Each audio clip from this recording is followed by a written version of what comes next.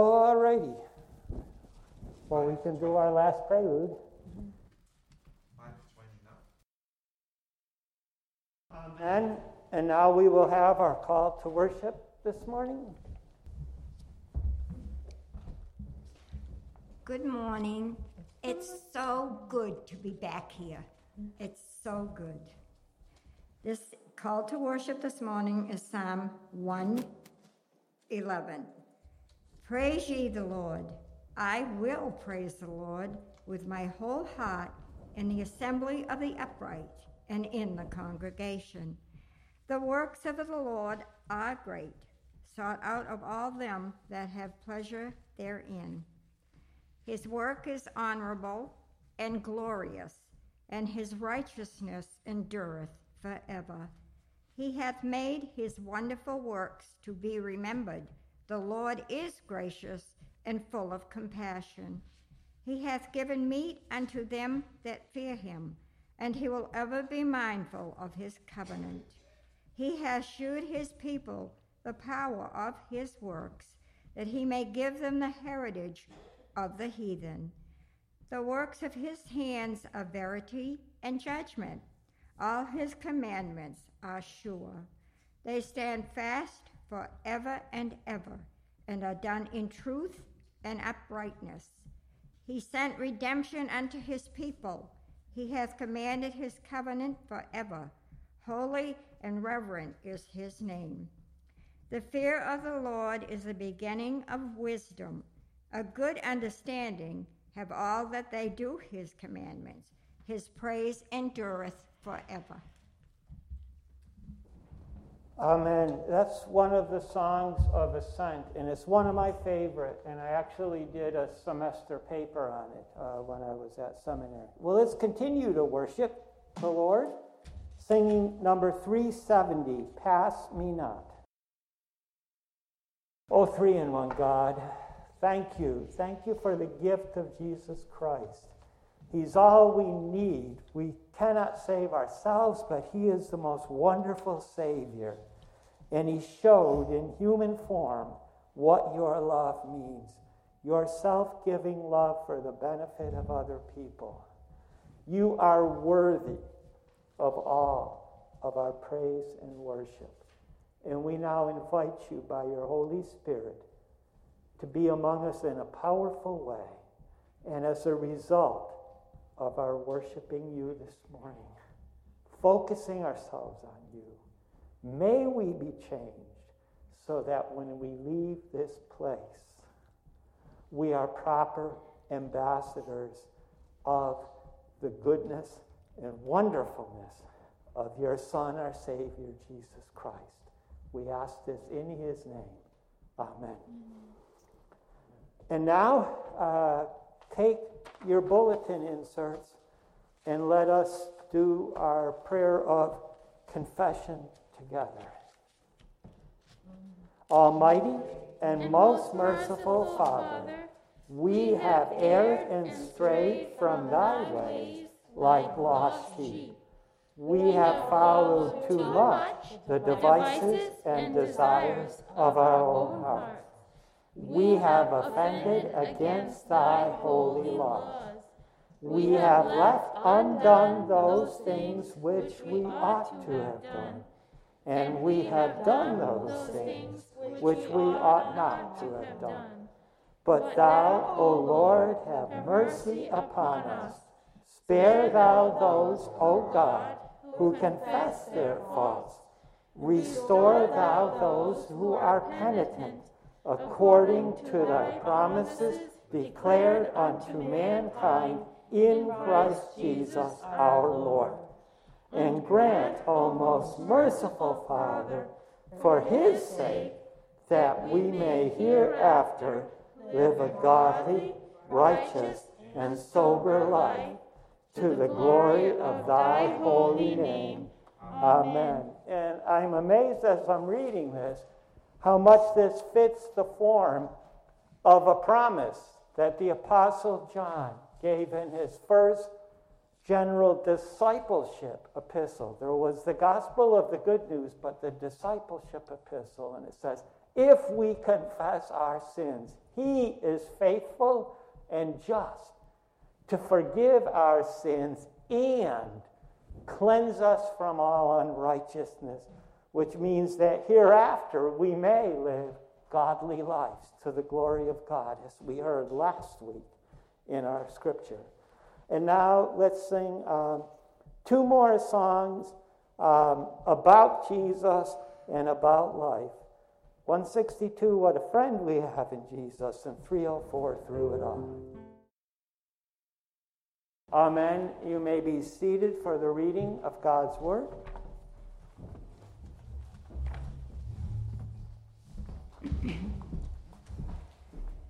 Scripture today is Philippians chapter 1, verses 12 through 18.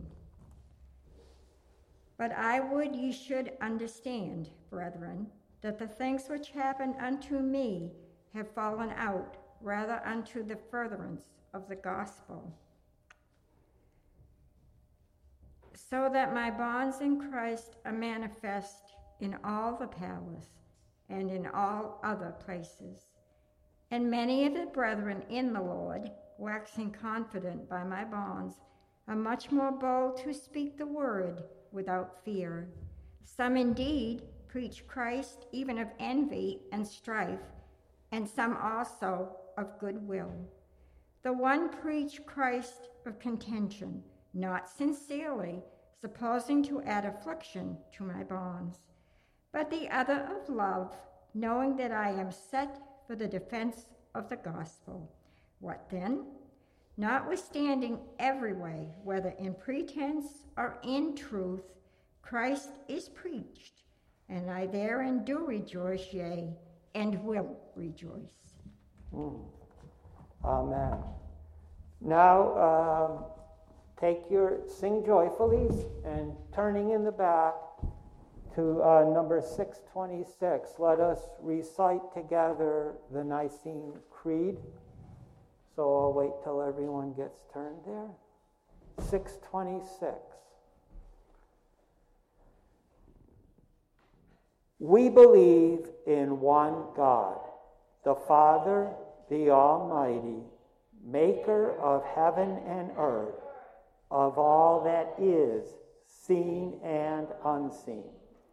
We believe in one Lord, Jesus Christ, the only Son of God, eternally begotten of the Father, God from God, light from light, true God from true God, begotten, not made, of one being with the Father. Through him all things were made. For us and for our salvation, he came down from heaven by the power of the Holy Spirit. He became incarnate from the Virgin Mary and was made man. For our sake, he was crucified under Pontius Pilate. He suffered death and was buried. On the third day, he rose again in accordance with the Scriptures. He ascended into heaven and is seated at the right hand of the Father. He will come again in glory to judge the living and the dead, and his kingdom will have no end.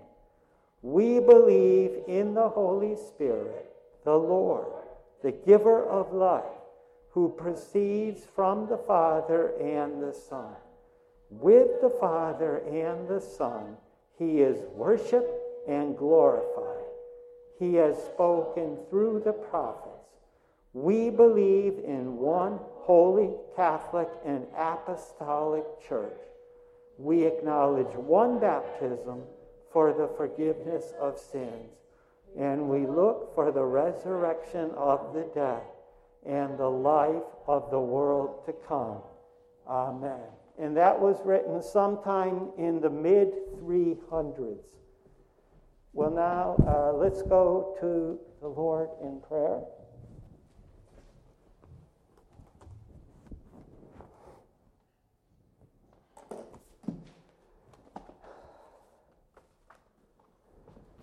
Merciful Father, we are all in need of your mercy through your Son and the Holy Spirit this morning.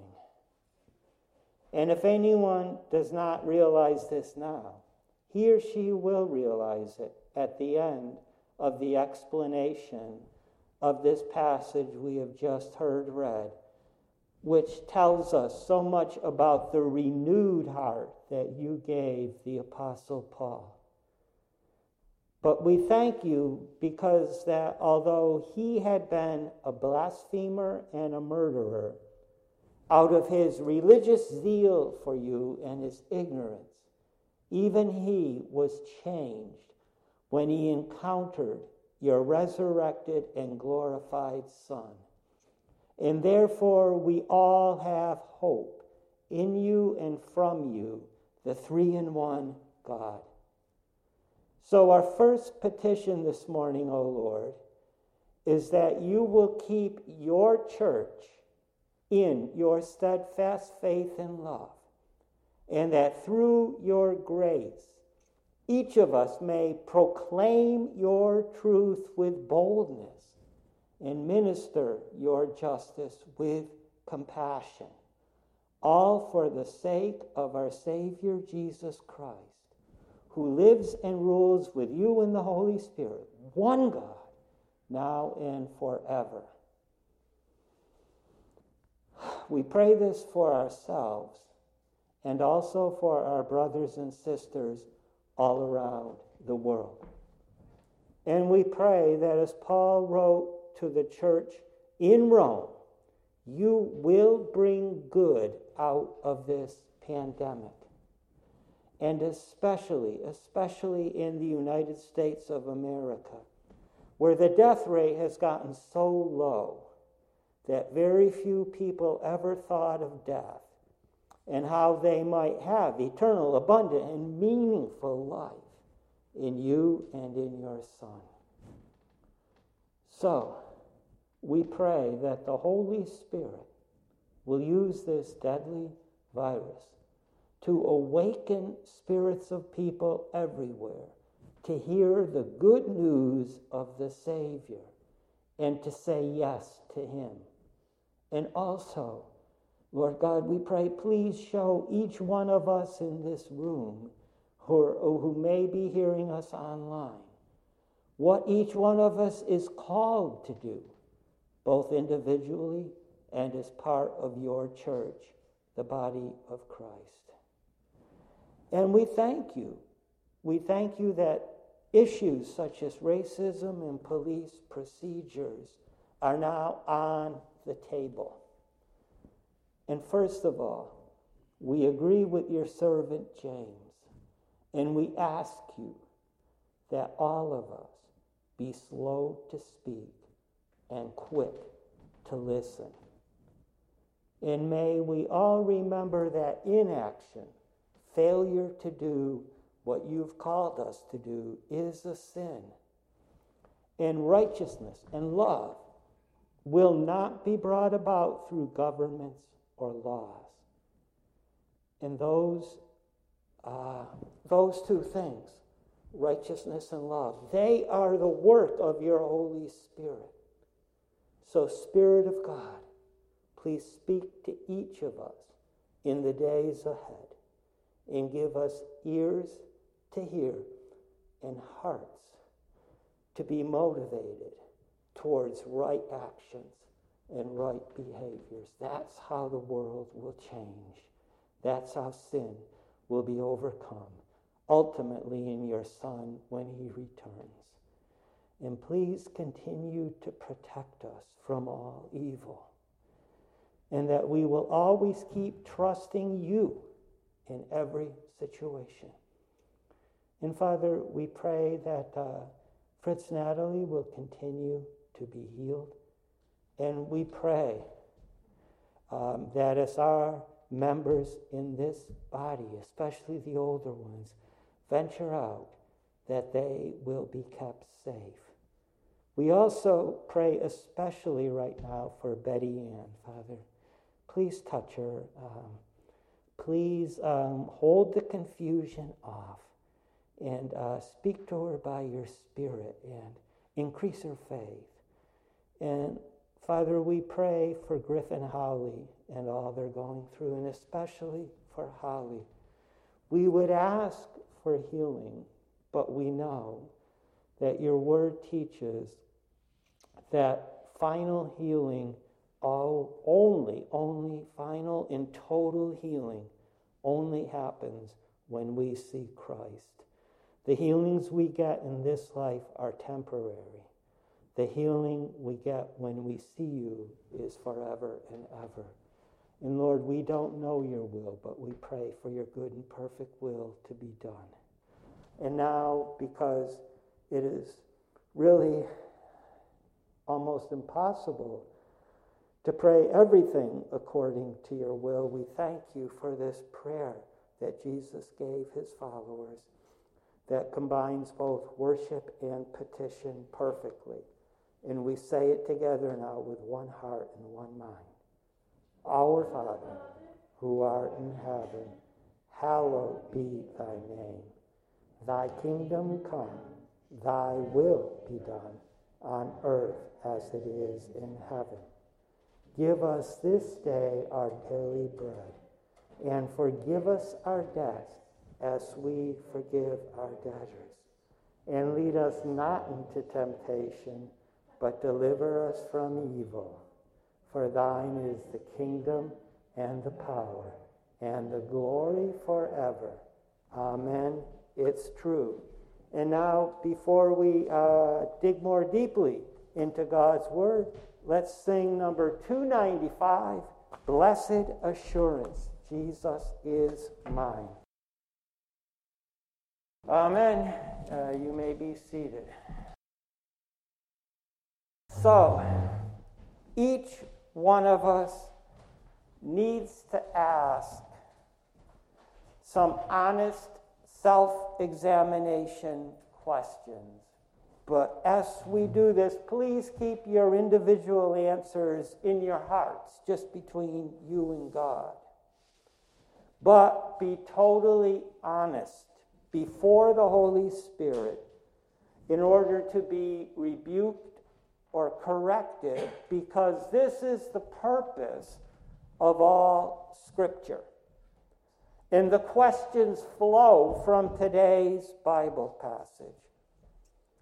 So first one, what portion of each hour do I focus on God, Christ, and the proclamation of the gospel to other people?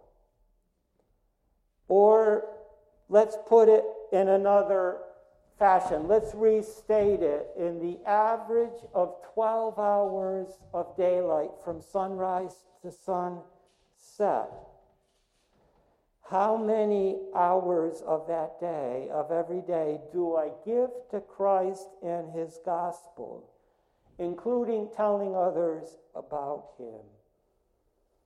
Conversely, how many hours do I take for myself and my own selfish desires, pushing God into the background to focus on me and my passions? And I'm ashamed to say this is not an everyday occurrence, maybe once a month, but there are days when I will take 8 to 9 hours for myself, and I mean for myself, not even really being totally aware of God. Now, these are important questions for each child of God to ask, because today's passage gives us an insight into the church-planting Apostle Paul's heart and how he focused his passions. So let's summarize the letter so far, because we haven't gotten that deep in it. After he greeted the people who are being made holy in Christ that are living in Philippi, he thanked God in prayer because they had continually participated as partners with him in defending and confirming, in other words, proclaiming and passing on the gospel. And then last week we heard how he prayed that the self-giving love and righteousness that they were having would continue to grow in knowledge and purity that came through Christ until his day, so God would be praised and glorified. And now, in keeping with the typical form of first century letters, he briefly describes what is happening in his life at that moment. Okay. As he is chained to many elite Roman soldiers every day in his rented room, he has made Christ evident, or using a big English word, manifested, to all of those soldiers and to everyone else to whom he came into contact. And because these actions of his were made known to members of the house churches in the city of Rome, they had become persuaded to become bold to speak the word. Now, some were doing this out of love for him and for God, but others were speaking out of selfish ambition and envy of Paul, because they were hoping to cause him tribulation in his chains and his confinement. But as we heard at the end of this, Paul is rejoicing, and he's sure he will continue to be given joy. So the big question, and I'm going to be honest, I'll give credit to Gordon Fee in his commentary, and he's an amazing teacher of God, Spirit-filled. The source of his joy was just one thing. Regardless of their motives, many brothers in Rome are proclaiming Christ. And from this, we can conclude that regardless of his circumstances, Paul had only one all-consuming passion in his heart every moment of every day, that all would come to know Christ and proclaim him. Well, our passage this morning is in two parts. And what I love is that both are real. What do I mean by real? They show that sorrow is often mixed with joy. So in part one, Paul writes that his chains have brought progress to the gospel among the soldiers, so that the brothers in Rome are now speaking the word without fear.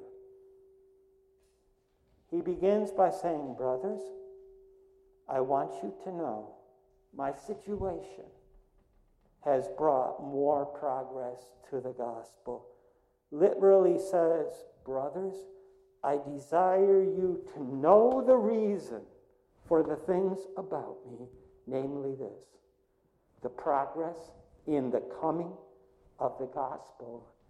It has increased.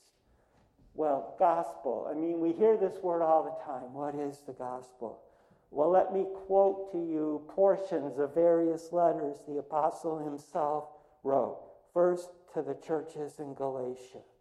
O foolish Galatians, before your eyes, Jesus Christ was publicly portrayed as crucified, and through the Spirit, by faith, we wait for the hope of righteousness. Faith working through love. And then to those in Corinth, he said, Christ died for our sins and was raised on the third day in accordance with Scriptures. And then in his first letter to his beloved Timothy, he said, this saying is sure. Christ Jesus came into the world to save sinners, and I am the foremost of sinners.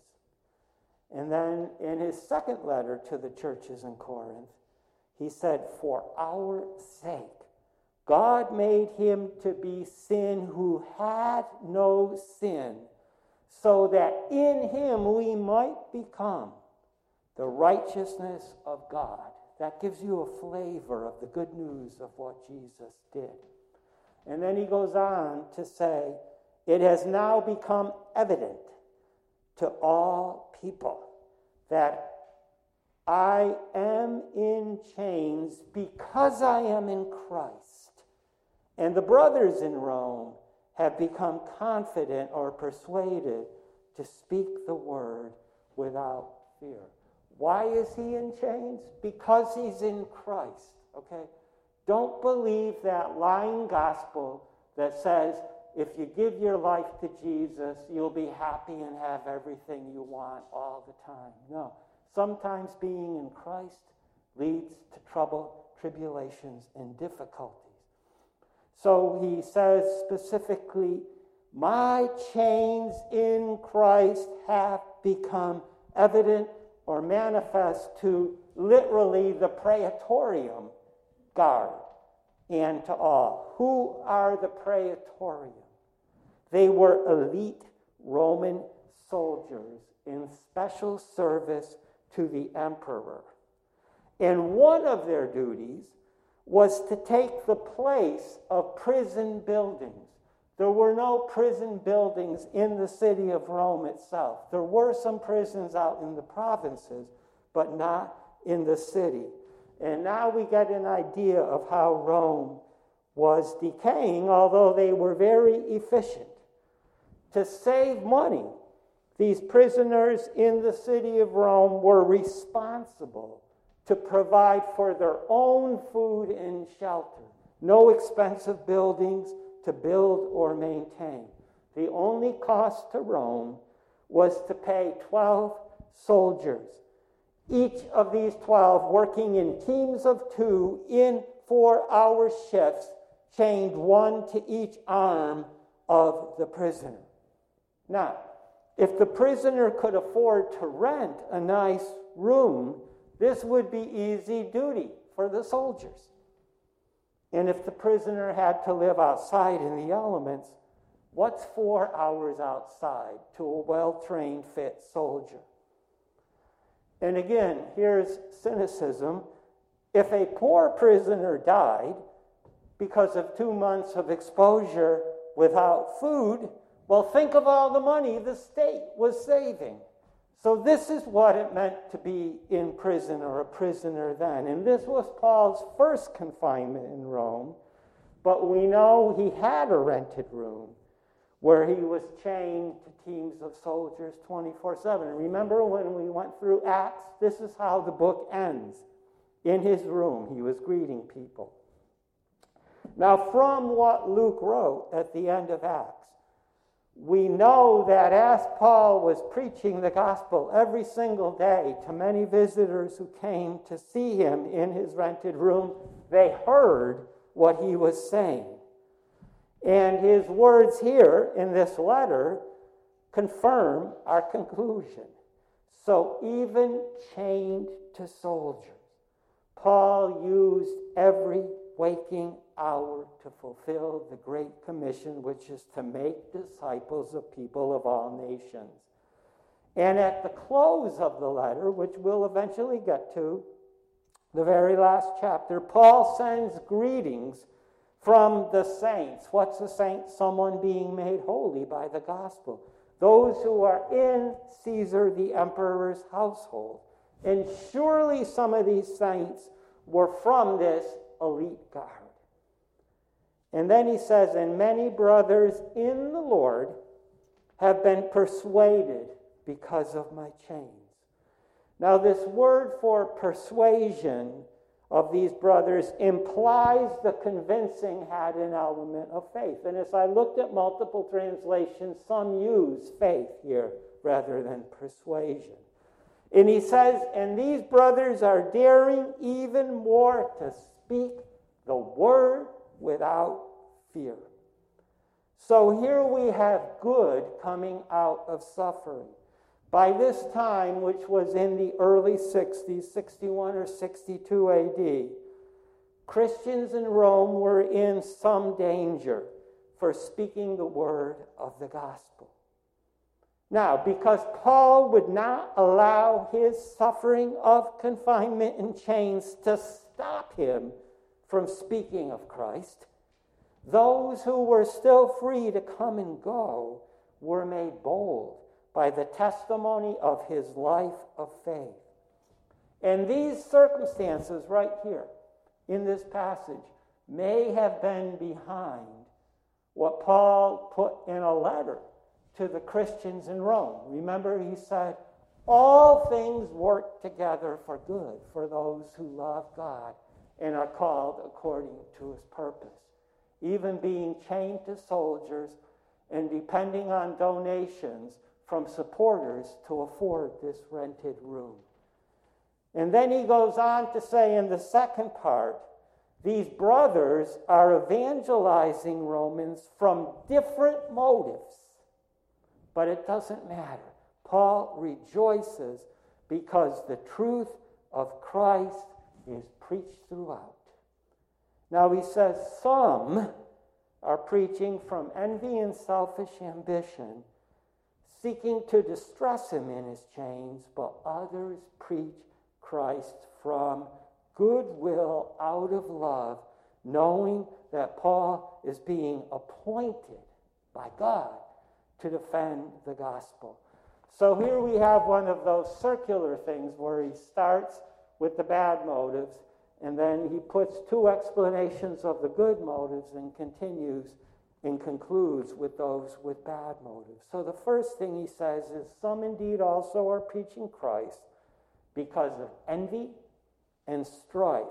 Now, who are these brothers? And the three commentaries I looked at all said, people have trouble really understanding this. These are not heretics. These are not unbelievers.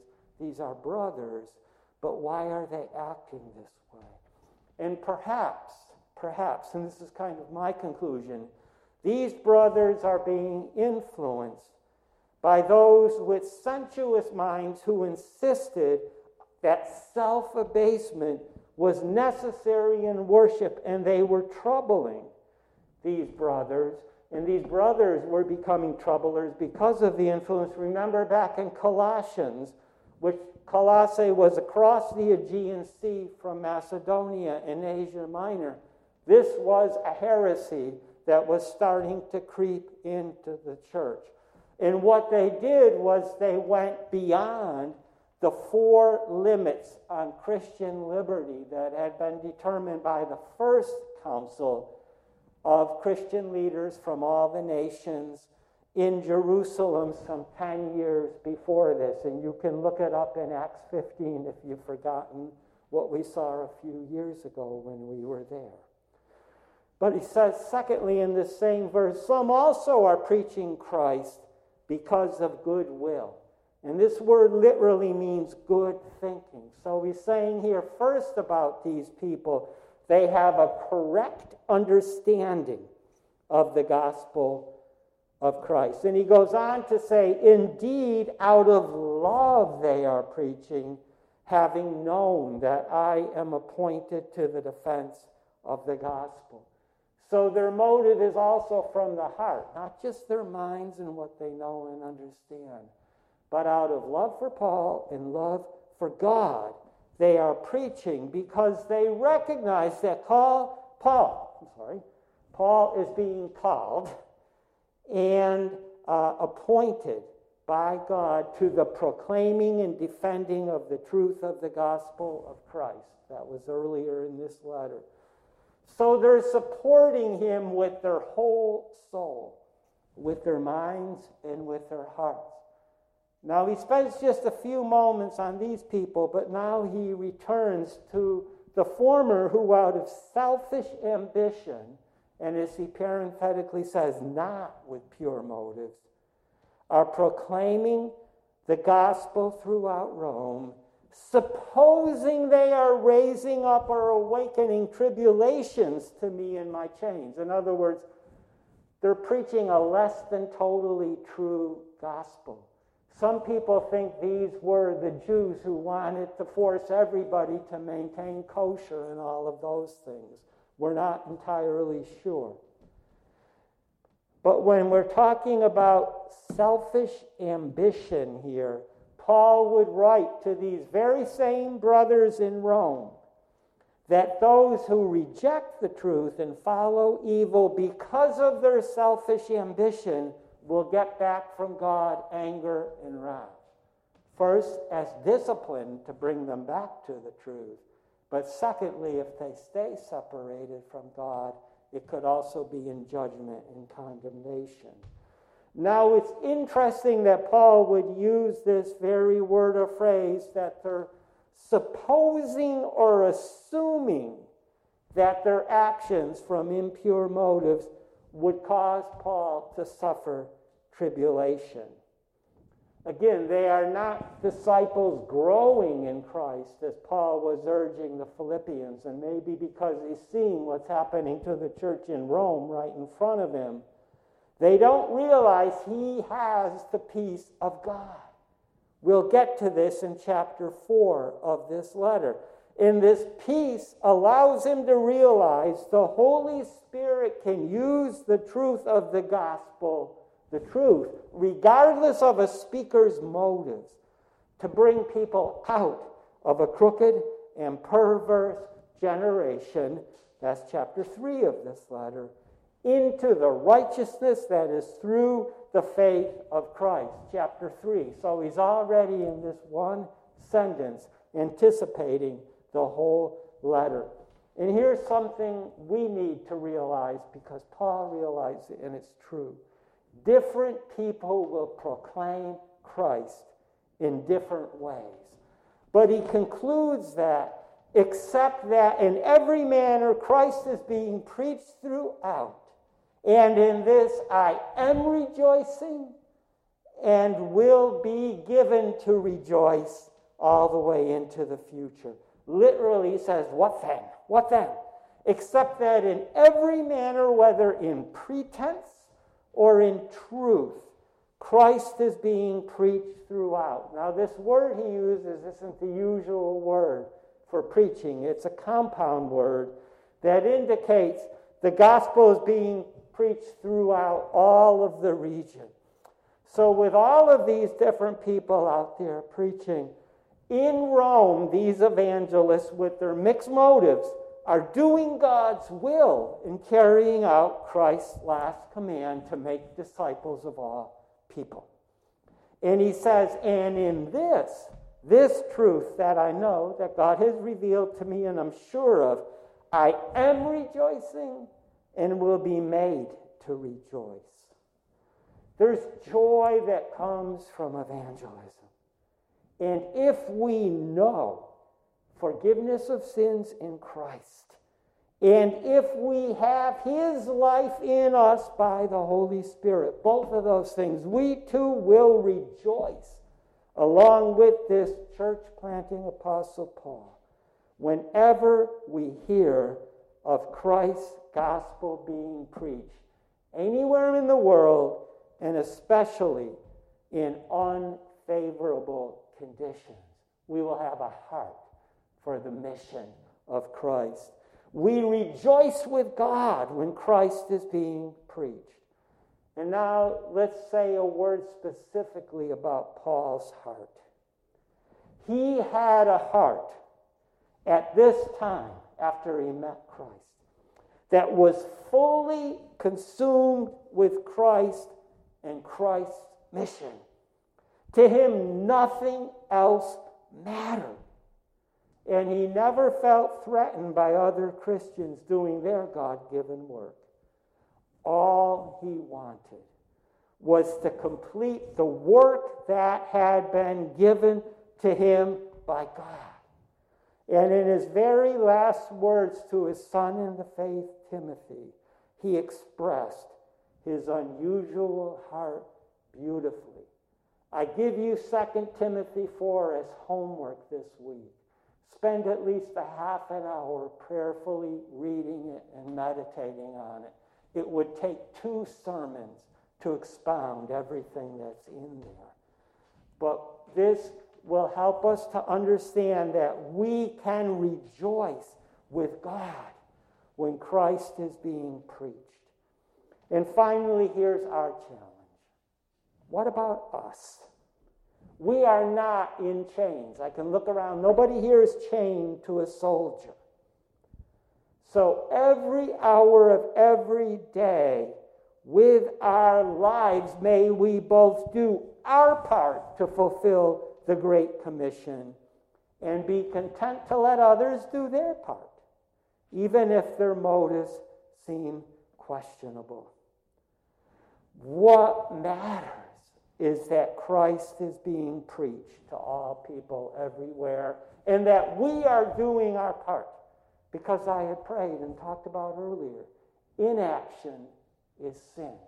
We must be doing our part. We must be finding it out. And then we will rejoice with God whenever Christ is being preached, especially when we do it. There's nothing more wonderful. I hope we all know this. There's nothing more wonderful than sharing the truth and the gospel of Christ with someone who needs him and is seeking.